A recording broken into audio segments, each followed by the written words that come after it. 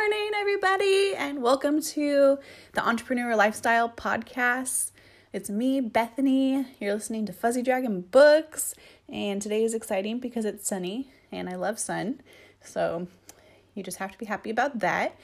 And if it's not sunny where you are, don't worry about it. The sun will come out tomorrow. All right, so today I want to talk about being a millennial entrepreneur. I'm laughing because the term millennial is funny to me, but I actually really love the term because I do feel like our generation is super special. I am a former public teacher, and I've seen the change between just from when I was in school to how the kids are now, and it's different. It's really different. I'm not absolutely completely different, but the kids are different. You can definitely tell it is a different generation. And being a millennial makes me really proud because I feel like we have really set the trend, and I feel like everyone's kind of following our trends. People as old as whatever are dressing the way we dressed in high school, and we are still dressing the way we dressed in high school. Maybe with a nicer jacket or something, but we still got them leggings. All right, so being a millennial entrepreneur is really interesting.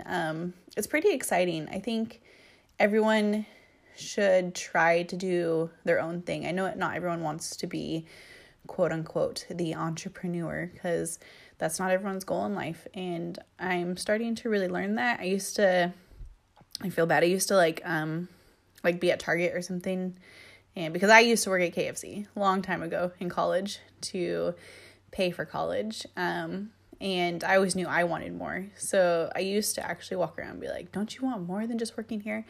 And then I realized maybe that is their more. Maybe it took them a lot to get there. Maybe one day they were sitting on the couch depressed and they're like, I want to get out and work. So I stopped antagonizing people who work at places to be like, hey, don't you want to dream bigger? Because I realized maybe that is, for now, their bigger dream. So anyways, I do think everyone should try to have some type of side thing, whether it be you read a book every night or you talk to your favorite friend or something. But being a millennial entrepreneur is interesting because, I don't want to say the word older. We're getting more mature now, and I know some of us are having families, and we're starting to realize a lot of things about life and business, and I think our generation is the generation to carve new pathways. I know when I was in school, and the only reason I can make this comparison is because I actually taught at the same high school I went to, in the same community, so I got to see the real change. And I've also taught in other places around the country, so I can kind of see that. But I got firsthand experience of comparing 10 years ago to now, and it's amazing what 10 years can do. But I feel like now, looking back, I went to school with some really special people. So if you went to school with me, I think you're really special. I just know our graduating class in particular, had really amazing go-getters and amazing personalities. And even if you were trying to find yourself in high school, you were a good person and you were sweet. So I appreciate that time with you. One thing I want to talk about being not just an entrepreneur, but a millennial is something I wanted to talk about for a while now on this podcast is depending on your experience, I decided to go to college, but your parents kicking you out at 18. Raise your hand if that was you. I had great parents. Well, I have great parents, and they're awesome, and they're not mean at all. They weren't kicking us out, but there was an underlying expectation that me and my brother would move out at 18. So both of us went to college, and that was easy, right? So you're out at 18, you're in college, that's easy. When me and my brother were both done with college, we both moved back home because rents really expensive when you're just out of college. So when you're in college, you're really paying for college. I decided to get an apartment in college, so I was paying for that, and food and what else? Medical bills or insurance and car insurance, all the other things that go, cell phone bills that go along with it. So we decided to move home, and that was fine. So my brother's older than me, but I lived at home, I think, for 3 months after college, and that wasn't bad. So that was fine. My parents are like, okay, that's fine.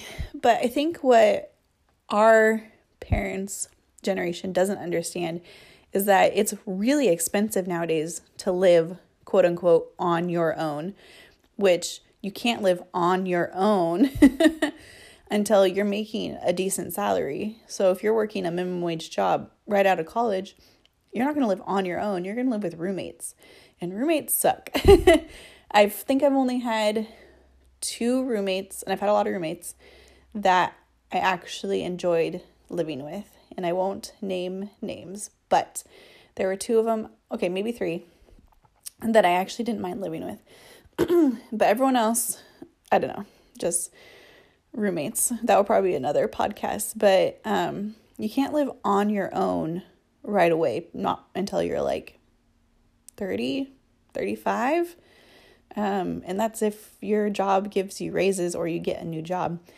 But I found it really interesting that our parents' generation expects us to move out. And I'm a big history buff. And so I watch a lot of history documentaries, probably over 1,000, I'm sure. But, back in the day and in other cultures, you wouldn't move out, men or women wouldn't move out of the home until you were married, until you had basically a built-in roommate to help support you and your household.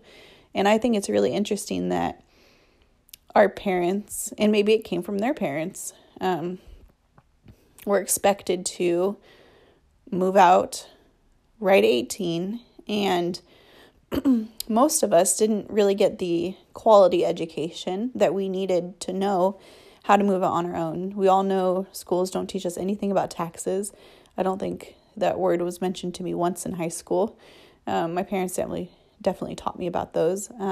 Just other things, how to fill out paperwork.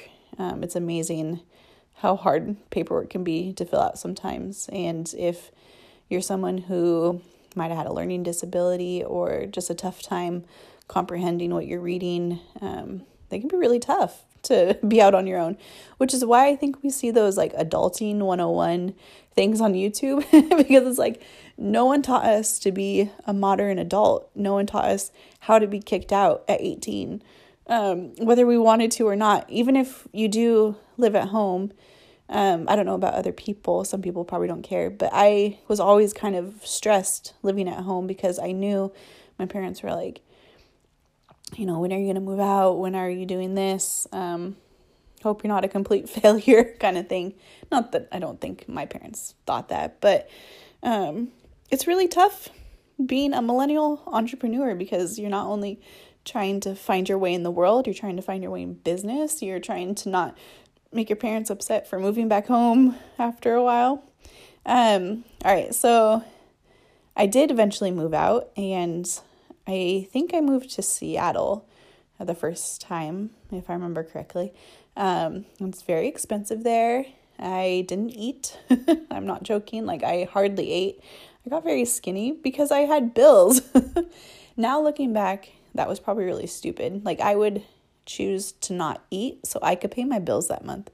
And that's really sad. But as a millennial, you are expected to move out.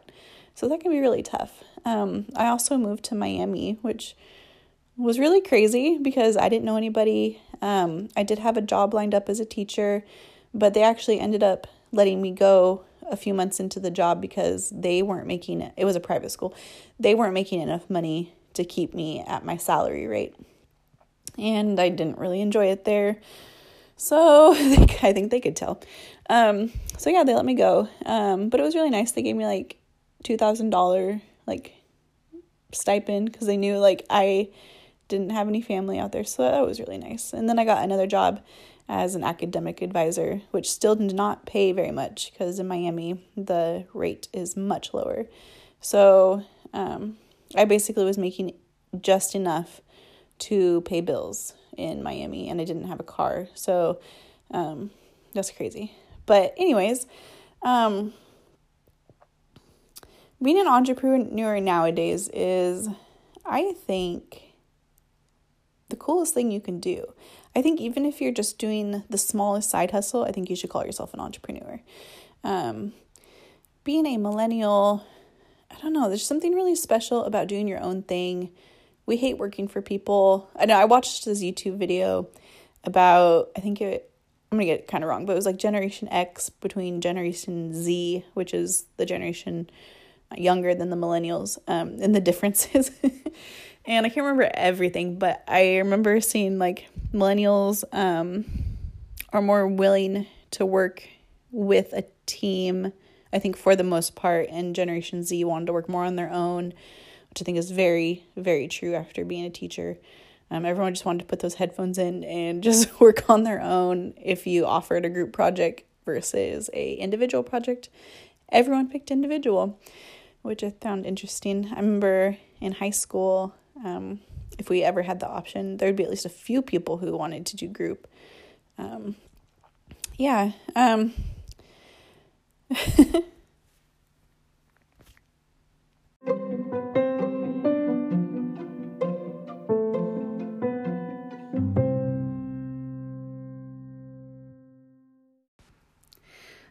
right, if I could give one advice to an entrepreneur, but specifically a millennial, but it doesn't matter what age you are. Honestly, age doesn't matter. Let's see. The one advice I would give is to believe in yourself, because if you don't believe in your dream, no one else will, because someone has to feel your excitement about your dream.